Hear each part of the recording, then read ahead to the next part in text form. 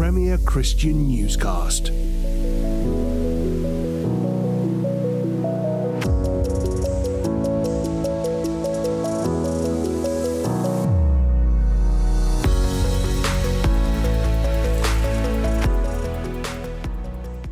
Hello and welcome to Premier Christian Newscast.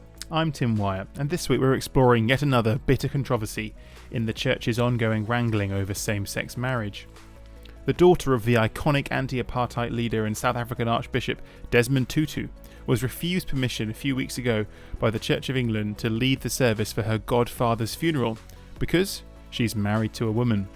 She accused the church of a, quote, stunning lack of compassion, while the bishop who actually didn't give her the license she needed admitted the decision, quote, violated all of my pastoral instincts. So what might this episode tell us about where the debate has got to and where it might be heading, ahead of a crunch decision by C of E bishops in the next few months, which could bring its torturous decade-long discussion of sexuality into the final showdown? I'm joined by Sam Hales from Premier Christianity to try and read the runes about what this funeral row might mean for the future of the church.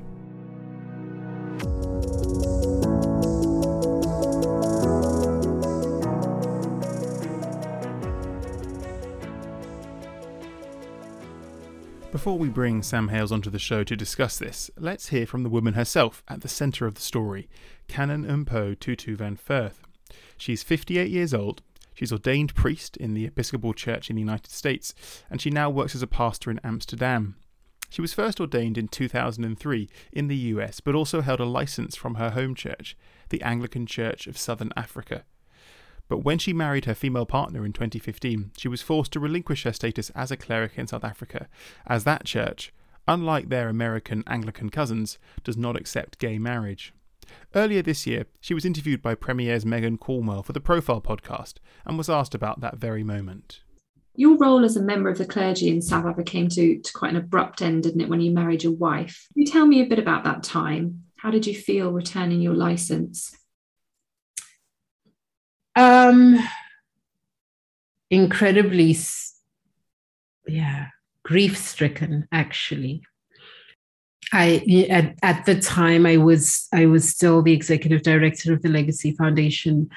I'm canonically resident in Washington, and so and my primary ministry at the time was as executive director of the Legacy Foundation, and so it was really returning a license for a thing that wasn't the primary source of my income. It wasn't the thing that validated my priesthood. But it was my home church, the church of my youth. And so it felt like being thrown out of home, of being, in a sense, abandoned by the church, and incredibly painful, more painful than I imagined it would be, because it wasn't a piece of paper that was essential for any part of my life, for kind of my livelihood, shall we say. But it wasn't essential for my livelihood, but it was for my life. You've said in the past that falling in love with Marceline was as much of a surprise to you as to anyone else. What did you mean by this? Because people ask, are you lesbian? Are you bisexual? Where do you fit on that spectrum? And I would have told you if you had asked me even the year before, are you attracted to women? Yeah, I like women, they're nice, but I'm heterosexual, and that is who and what I am. And yeah, what I realized is that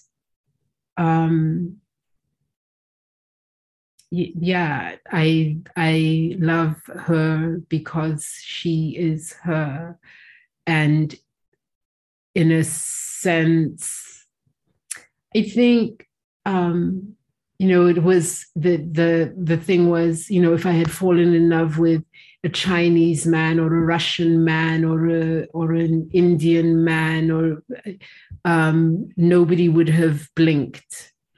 But I fell in love with a woman, and then it's like, okay, well, how, what do you do with this? I fell in love with a person. And all that comes with that being a person. Mpho, you said in the past that you think the church will one day, and I'm quoting you here, come around to see God's way regarding gay relationships. What did you mean by this?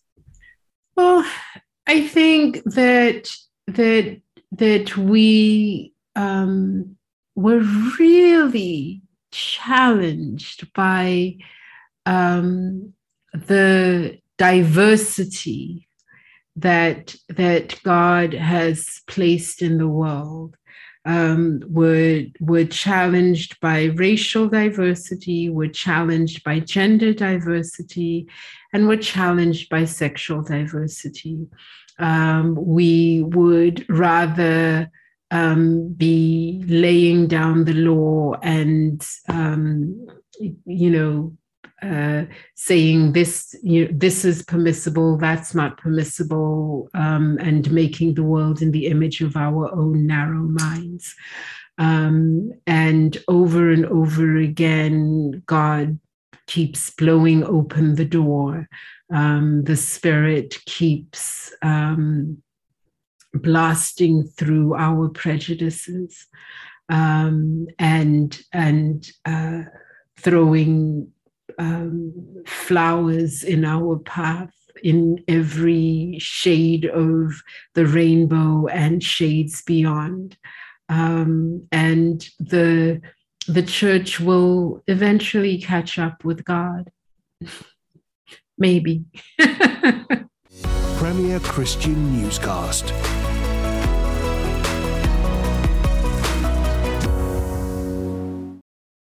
Well, thanks for joining us, Sam. Readers are familiar with Sam Hales, editor of Christianity Magazine and editorial director, I want to say. Sounds about right. Great to be with you, Tim. We're going to talk today about a topic which is obviously never far from the minds of those covering the church, and that's same-sex marriage. You might be familiar, I don't know how much you've been following this one, Sam, that the daughter of Desmond Tutu, who's called Mpho Tutu Van Furth, has kind of hit the headlines a few weeks ago, coming through to this continuing onwards, really, with the kind of ructions and the ripples out from it after she was refused permission by the Church of England to conduct the funeral of her godfather, in rural Herefordshire. And the reason is that Mpho Tutu Van Furth is in a same-sex marriage. She's ordained a priest in the Episcopal Church of America, which is the kind of Anglican sister church of the C of E in the US, which has complete kind of affirmation and welcome for gay relationships, including for the clergy. But she was not permitted to kind of what's called be given permission to officiate, PTO, which is kind of temporary license for an Anglican priest from somewhere else in the country to come into England and to hold a service. This has understandably caused a lot of outrage by many. Some people are happy about it. I guess first off, Sam, as a non-Anglican, what was your initial response when you came across this story a few weeks ago? Yes, I think it's further confirmation, as if we needed it, of the very deep divides across the church, but particularly within the Anglican Communion and increasingly within the Church of England. As you said in your introduction, Mpho is married to another woman, and there are parts of the Anglican Communion worldwide where that is possible, it's not a problem, and there are parts of the Anglican Communion worldwide where that's an anathema, and where people feel very strongly that it's not right, that it's sinful. And so I'm kind of unsurprised when this story happened, because these sorts of stories are going to happen when you've got a very divided church, Mm. and where you've got very strong feelings on all sides of some people feeling like this is a great injustice, and if she loves another woman, what's the problem with that? Why can't she be married? And other people saying we hold to what we see as biblical teaching, and we can't have our church leaders engaged in behavior that we regard as immoral.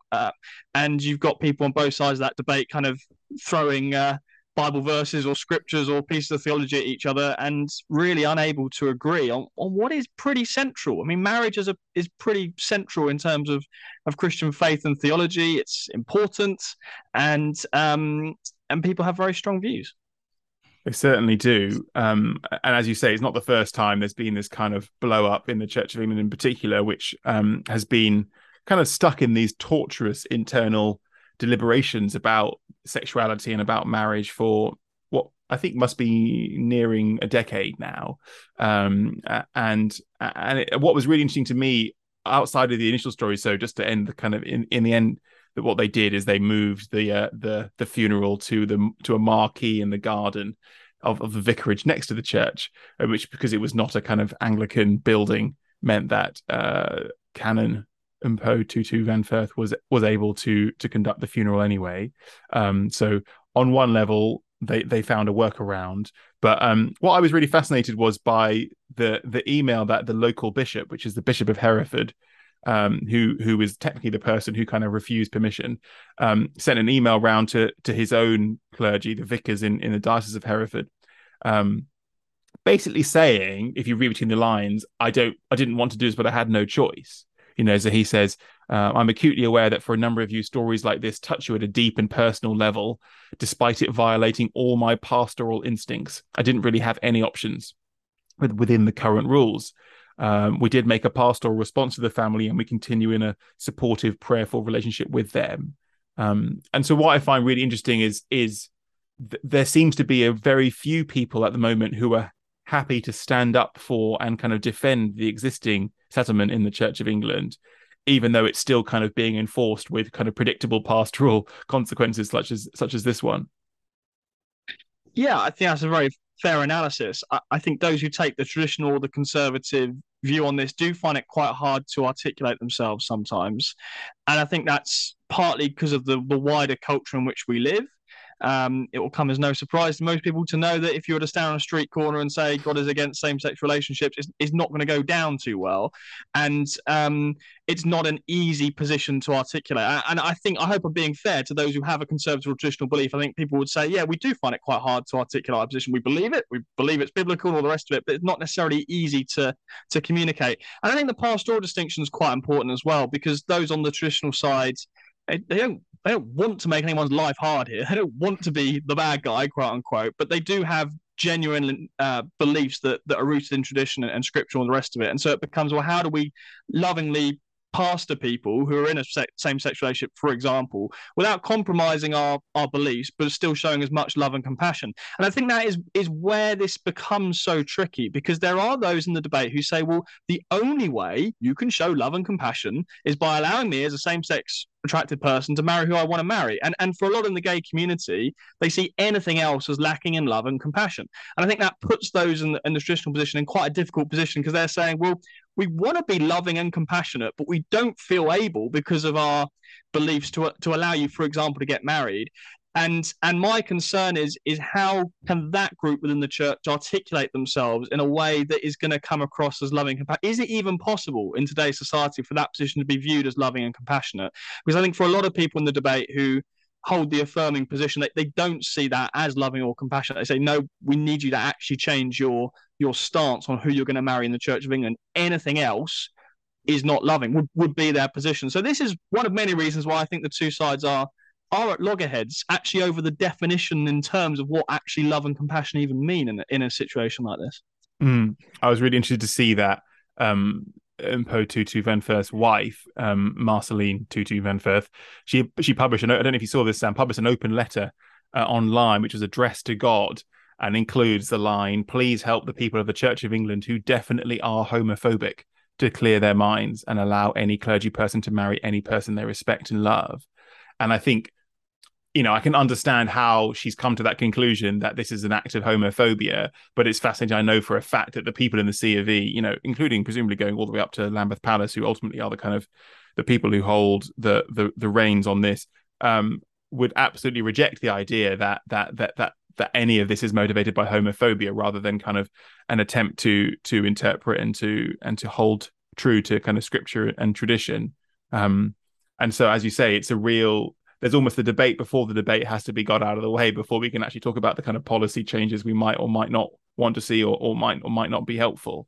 Well, exactly what you just said. I think that backs up exactly the point I was trying to get at, which is a term like homophobia. It is actually a contested term here, because, as you say, those who hold a traditional perspective would say, I'm not homophobic. I love gay people, and gay people are welcome in my church, and gay people are my friends or their family members. I'm not against gay people. I just believe in a particular definition of marriage that can't be included. And of course, those on the side say, no, sorry, if you're holding that definition of marriage, that is intrinsically homophobic. So you're absolutely right. Even a term like homophobia is contested. Premier Christian Newscast.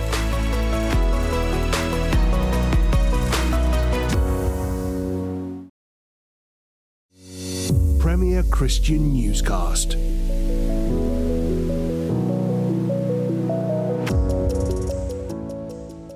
Going back to that email that the Bishop of Hereford sent round, it's interesting that after kind of explaining his frustration and feeling that he was boxed in, he goes on to talk about how, he says that this incident refocuses the mind of the bishops on our work over the autumn to bring proposals to Synod in February following the Living in Love and Faith process.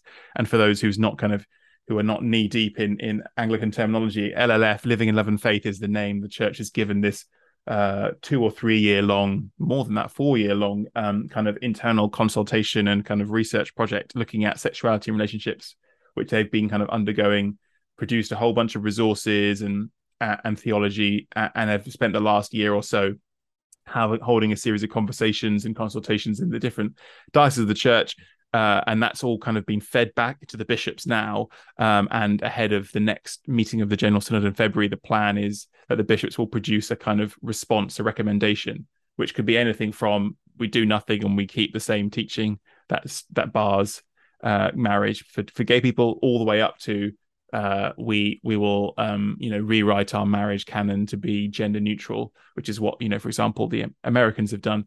And there's numerous different options in between. But what the Bishop of Hereford is really saying here is that this is an example of how untenable our current kind of holding position is, which is we have a position, the ancient kind of traditional Orthodox position, but we don't really defend it or speak up for it because we're in the middle of this reconsideration. But until that's finished, we don't know if we're going to actually kind of liberalize. And so they're stuck in this awful kind of limbo.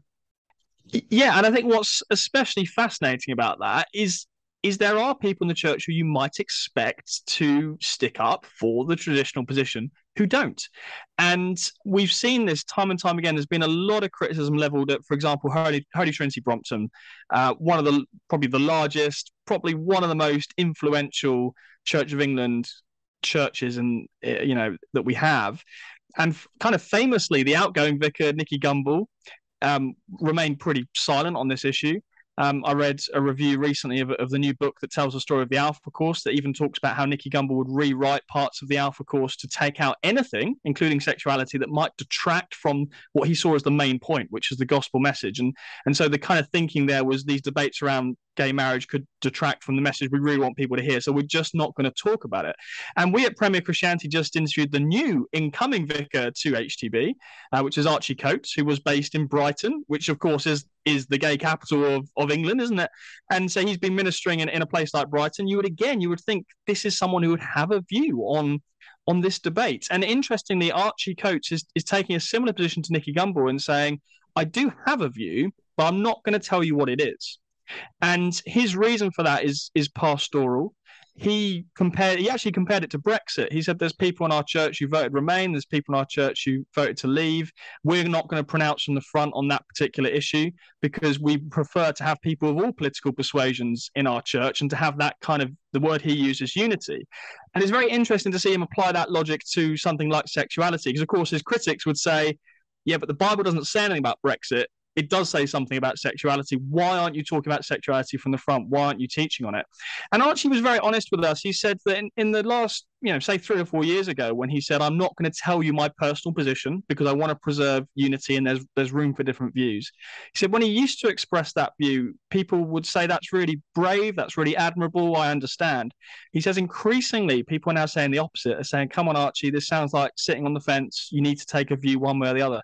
And so I found his openness quite refreshing in terms of how he's handled the debate, and even going as so far as to tell our journalists that he's aware this might cause problems for him as he steps into HTB and as the Anglican Church looks to the future. You're kind of hinting that he might have to become a bit more public about his view, even though he doesn't want to. And I think the reason why that's so interesting is as you say, Tim, that there is a historic traditional position here that I think sometimes we forget in all the wrangling. We forget that the church's teaching is actually that marriage is between one man and one woman. That teaching has not changed. And I think it's quite important to emphasize that. But why this is so interesting and so tricky for many is there are leaders like Archie Coates and Nicky Gumbel who are choosing not to affirm that historic teaching publicly because it's difficult and because there is an ongoing debate. But there are plenty of people in the Church of England who are just saying to their leaders, please, can you just make a stand one way or the other? And I think there is this kind of uncomfortableness now of, as you say, as we're going on for a decade, can we please just make a decision one way or the other? And time will tell as we go into 2023. Will 2023 be the year where the Church of England suddenly comes to some kind of conclusion on this? I think it's going to be forced to. And it seems like Justin Welby, similarly actually to the two figures I mentioned in Archie Coates and Nicky Gumbel, Justin Welby has a very, very high view of Christian unity. And I think it doesn't take much reading between the lines to know he kind of wants to preserve that at almost any cost. He wants to preserve unity. He has very high regard for unity. And I understand that. You can point to many scriptures and some of what Jesus said in praying that the church should be one. And that's very admirable. But again, the criticism would be, but is it unity at any cost? Is it unity that actually we can hold any position we like on sexuality, or actually does there come a point where truth matters as well? So they're some of the questions that will continue to be wrangled with as we enter 2023. Yeah, I think that's a really good summary, and I know for sure that Archie Coates, at St. Peter's Brighton and Nicky Gumbel at HTB are far from the only kind of high-profile evangelical Anglicans who have deliberately steered away from expressing a view on this.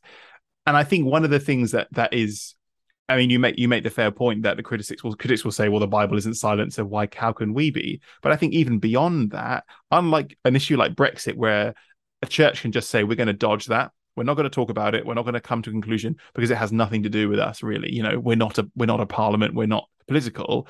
But a church has to decide. A church like St. Peter's Brighton, there will be gay people in the congregation, right? And so the question is, Archie Coates had to have a policy, which is, do we, he's obviously not able to marry them if they wanted to get married, but would they offer kind of services of blessing or support if a gay couple in their congregation wanted to get a civil wedding? Or even more prosaically, would they endorse and support a kind of sexually active gay person in their congregation from joining in some kind of leadership, whether that's, singing worship on a Sunday, leading a home group?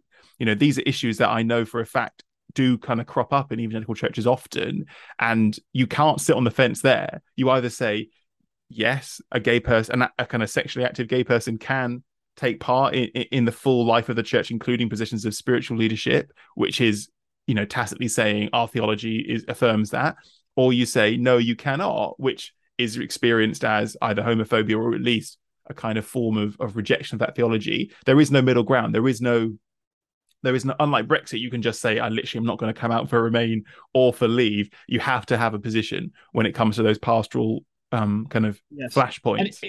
It was notable that Archie Coates in his interview with us, and by the way, you can hear it in full on the Profile podcast, he used the word painful to describe all this. And again, it doesn't take too much insight to realize, well, if you are an Archie Coates trying to hold everyone together, the chances are he's had people leave his church on both ends of the spectrum. Because if you're saying, I'm not going to join the campaign for full inclusion of LGBT people, you can imagine some LGBT people will say, well, I'm off then. And by the same token, if you're going to choose not to preach from the front marriage between one man and one woman, there might be some on the conservative ends, including, by the way, some LGBT people who are also conservative, who might leave kind of almost for the same reason. I spoke to another Church of England vicar this week, Father Alex Frost, who's very much campaigning for full inclusion and feels so strongly that he did not engage in LLF. And what's interesting to me is it doesn't matter whether you're a conservative or you're a liberal. You're kind of faced with the same dilemma here. I mean, we raised this issue, I think, 2 or 3 years ago now in a cover story, which pointed out how people on both ends of the debate want clarity. And if you're a gay person walking into a church and you want to marry your partner, it's really helpful to know before you walk into that church, are you going to be welcomed in all areas of church life and your relationship status not be seen in any way as lesser than a heterosexual couple, or are you not? And actually, the lack of clarity for a lot of gay people is something that a lot of LGBT people are quite concerned about, because they understandably perhaps feel like some churches, I'm not going to feel welcome. Even if the church says in theory, yeah, we welcome everyone, we love everyone. For some LGBT people, if they're not walking into an environment where, in as far as they're concerned, if they're not being fully accepted for who they are, that's not a church they want to go to. And there's even been campaigns to say to church websites, you need to put something on your church website so people know before they walk through the doors what they're going to encounter.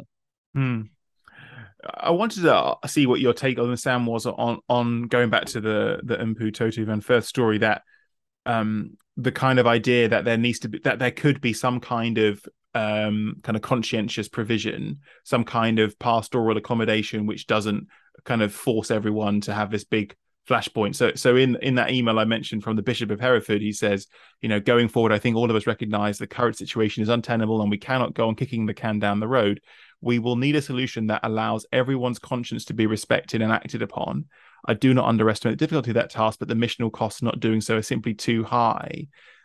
And I think what is interesting about that for me is the suggestion that the compromise solution here is not to say the Church of England is switching from a traditionalist church, a conservative church, shall we say, to a progressive liberal church, but it's to say that we can have both at the same time. And if you want to be liberal, you can be liberal, and if you want to be conservative, you can be conservative, and that allows people like Mpho to come and serve in the Church of England should they wish, but it also doesn't force the conservatives to rip up their theology. Do you think that's a tenable solution? Do you think that's possible? The bishops could come up with some kind of both and, or is that just, it's again another way of dodging the question? Yes, I suppose another way of putting it is, can we find some Anglican fudge? Classic Anglican fudge. Classic Anglican fudge is available in all good Christian bookshops. It's not actually, it should be. Someone should do that. Someone should come up with Anglican fudge and start selling it. In all seriousness, and to bring a bit of balance to the conversation, because I appreciate so far, Tim, we've perhaps suggested, come on, Church of England, make a call either way, get on with it. And I think that is, it feels like to me, the kind of majority position. But to bring a bit of balance to that, there are some who will say, well, hang on a minute, look at the situation in the church over baptism. Look at how you can have one church that will christen your baby, baptize your child, under the age of 2 or 3. And sometimes that same church will do full immersion baptism as well for the teenagers and for the adults. And sometimes you have a church that's one or the other as well. Correct if I'm wrong here, Tim, but there's widespread options here where on something as central as baptism, that surely you'd think, well, that's really central to Christian theology. There's been a kind of Anglican fudge that makes room for different views. Isn't that interesting? The other example people will use is, of course, women bishops. And again, Tim, you'll know this far better than me and better explain it far better than me, but it involves wonderful things such as flying bishops and all sorts of other clever, fudgy things that the Anglicans have done that enables you to be an Anglican and say, I'm not in favour of women bishops, and also to be Anglican and say, I am, and make various provisions for this, again, on an issue as central as who should be leading churches. That's a pretty central issue of Christian theology. So there are some who look at those examples, women bishops and baptism, and they say, well, look, not just the Anglican Church, but actually other denominations as well have come up sometimes with a way of fudge is an uncruel. Fudge is perhaps a cruel word, but you get what I mean. There's been a kind of a compromise here that works for everyone. If we've done it on baptism, we've done it on women bishops, perhaps arguably even done it on communion. Why can't we do it on sexuality as well? That would be the argument.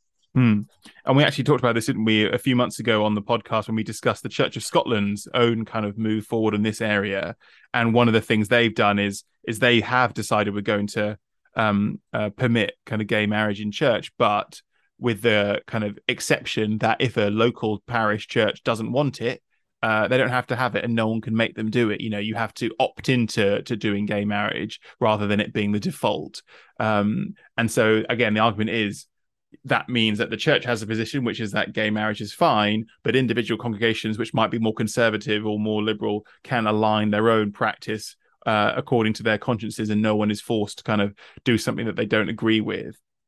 Which is, I think, a position some people would like the Church of England to take. Of course, the counter argument from often you hear from both ends of the spectrum is that fudge. It kind of doesn't solve the problem for anyone. The Conservatives will say, well, hang on, I can't be in conscience in a church which contradicts Scripture as I understand it, even if they're not going to make me personally marry gay people. The fact that the church says gay people can get married is a red line. And I've spoken to vicars who say, this is it. If the church changes its definition of marriage in any way, I will leave. I will walk out. I can't do that. And on the other side, there are people who say, well, why are we accommodating with homophobes? Why do we have to tiptoe around other people? What if you're a gay person and your local parish church is conservative? You can't get married in your local church, which is something that every straight person has the right to do. So there are no easy options here. I guess is what we're landing on. Yes, you're absolutely right. There are no easy options on this one. And just again, I suppose the depth of feeling that exists. I'm always mindful in these conversations. We are talking about real people with real feelings, real hurts, real pains, and again, my concern on this has always been we've ended up, and we're increasingly ending up with what looks like a bit of a war between two groups of people that I certainly would hope that for most Christians, we don't want this war. We don't, as Christians, want to be known as people who are against LGBT people. And yet, for a long time now, and for understandable reasons in the LGBT community, there's been this attitude of the Christians hate us. Let's just be frank. Let's be honest about this. And even the most conservative person on the Christian side I know of, the most extremely conservative person would still say, I love gay people. I do not want to be at war with them, and these things are difficult. And I think that's the sadness in all this, because it's very easy to get caught up in the debate of what do the Scriptures say, what should the church do, how do we figure it all out? But this is real people and real people's lives, and there is an awful lot of hurt out there, and how you resolve this in a way that shows real dignity and love to everyone involved is it's probably impossible, isn't it? And I think that's the kind of sadness in this whole debate. But as you say, most people are now saying, come on, we've got to make a decision one way or the other on this. We can't have a foot in both camps, and it will be interesting to see what happens next. I think going back to what you said before about clarity is helpful, because you're right that this is a really kind of torturous and painful kind of situation to be stuck in, and part of the reason the Church of England in particular has spent a decade at this point tearing itself apart is because there isn't an easy answer. If there was an easy answer, they would have done there. If there was a way that pleased everyone, they would have got there. There isn't, and they're desperately trying to tiptoe around and find a way that might please everyone. But my position is, if I can nail my close to the mask on this one, is there is while having clarity doesn't not cause pain for some people, whatever side you land on, it does at least mean people can move forward. So if you look at America, the Episcopal Church in America, which is where Mpho Tutu Van Furth is ordained, they had a similar kind of quite fierce internal discussion several years ago, and in the end, I think it was 2017 or 18, they voted and said, we're going to strip out any mention of gender from our marriage law, and we're just going to say marriage is for anyone, one man, one woman, two women, two men. And that was obviously really upsetting and costly for the Conservatives who were part of the Episcopal Church, admittedly a small minority, but there were Conservatives. But what it did is it brought kind of radical clarity to the situation, and the situation was, this is what the Episcopalians believe. If you don't believe that, you can either stay and kind of find your peace with it, or if you can't, go with our blessing. And many of them did leave and kind of bolstered the ranks of the Anglican Church in North America, which is the kind of breakaway conservative Anglican denomination which has existed for a while. And in some ways, I think that's probably, it's a painful situation. And of course, it's sad whenever the church splits. But in some way, that means that everyone can kind of crack on with doing what they want to do. You know, the progressives who were tearing their hair out at what they saw as a pastoral, compassionate disaster that they couldn't marry gay people can now resolve that. And the conservatives who, you know, lost the fight and were outvoted can crack on in doing their mission and building the kingdom through their own church without their conscience being conflicted. And I think whatever the C of E lands up, I do personally hope that they can draw a line and say, we're not going to keep on kicking the can down the road and punting this into the long grass, because that an aspiration for clarity is not going to be unpainful for some people, but at least it will be the kind of beginning of the start of a new era where we know where we stand. And you know, if the Church of England decides to recommit to its traditional teaching, those who can't live with that, I suppose, you know, are welcome to go and build a spiritual life elsewhere. Yeah, and I think the conversation we're having as well brings to mind for me, what are my red lines?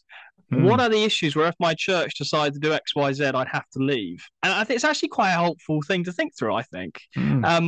Because on the more positive side, it makes me reflect on what a miracle our local churches are, where, you know, I'll be honest, right? I'm in leadership of a local church. I'm in leadership with some other people, and on some theological issues that I feel very strongly about, my fellow leaders have a different view.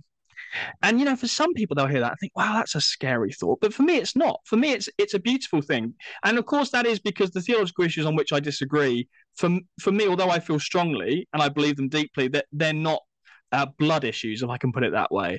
Or they're not, the other phrase that's used is open-handed, closed-handed. So, you know, closed-handed issues are like, Jesus is God, Jesus really died and rose again, the Trinity. You know, if you compromise on that, then I am out of here. But there's open-handed issues, as I say, issues of which I feel strongly, but they're open-handed. So I can disagree with a fellow leader in my church, and it's not a big deal. We're still friends, we're in leadership together, doesn't affect our mission. But it's a helpful question to think, well, what are the closed-handed issues for me? What are the issues where I would have to leave? And you're right that for a lot of people, sexuality is a closed-handed issue. It's not like your doctrine of the end times, or even for a lot of people, men and women in leadership is, or that one can go either way. But you know what I mean? Creation, evolution. For some people, that's a red line. If you get that one wrong, I'm out of here. For most people, it's not.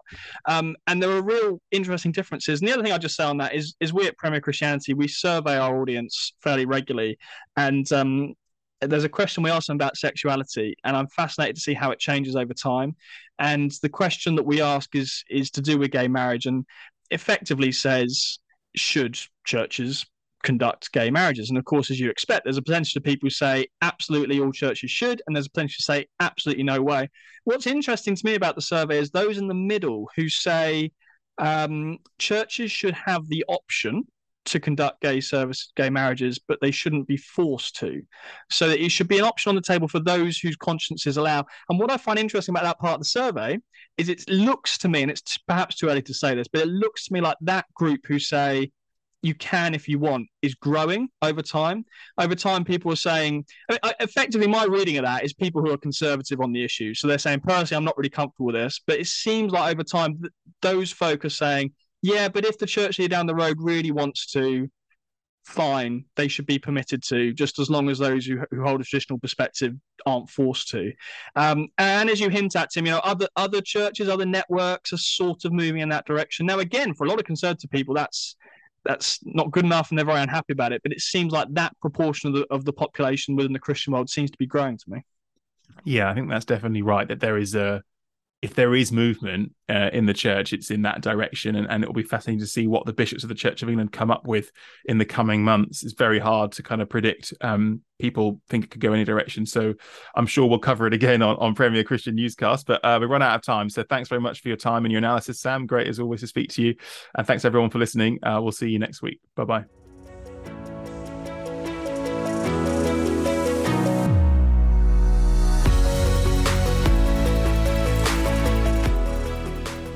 That's it for this week's episode of Premier Christian Newscast.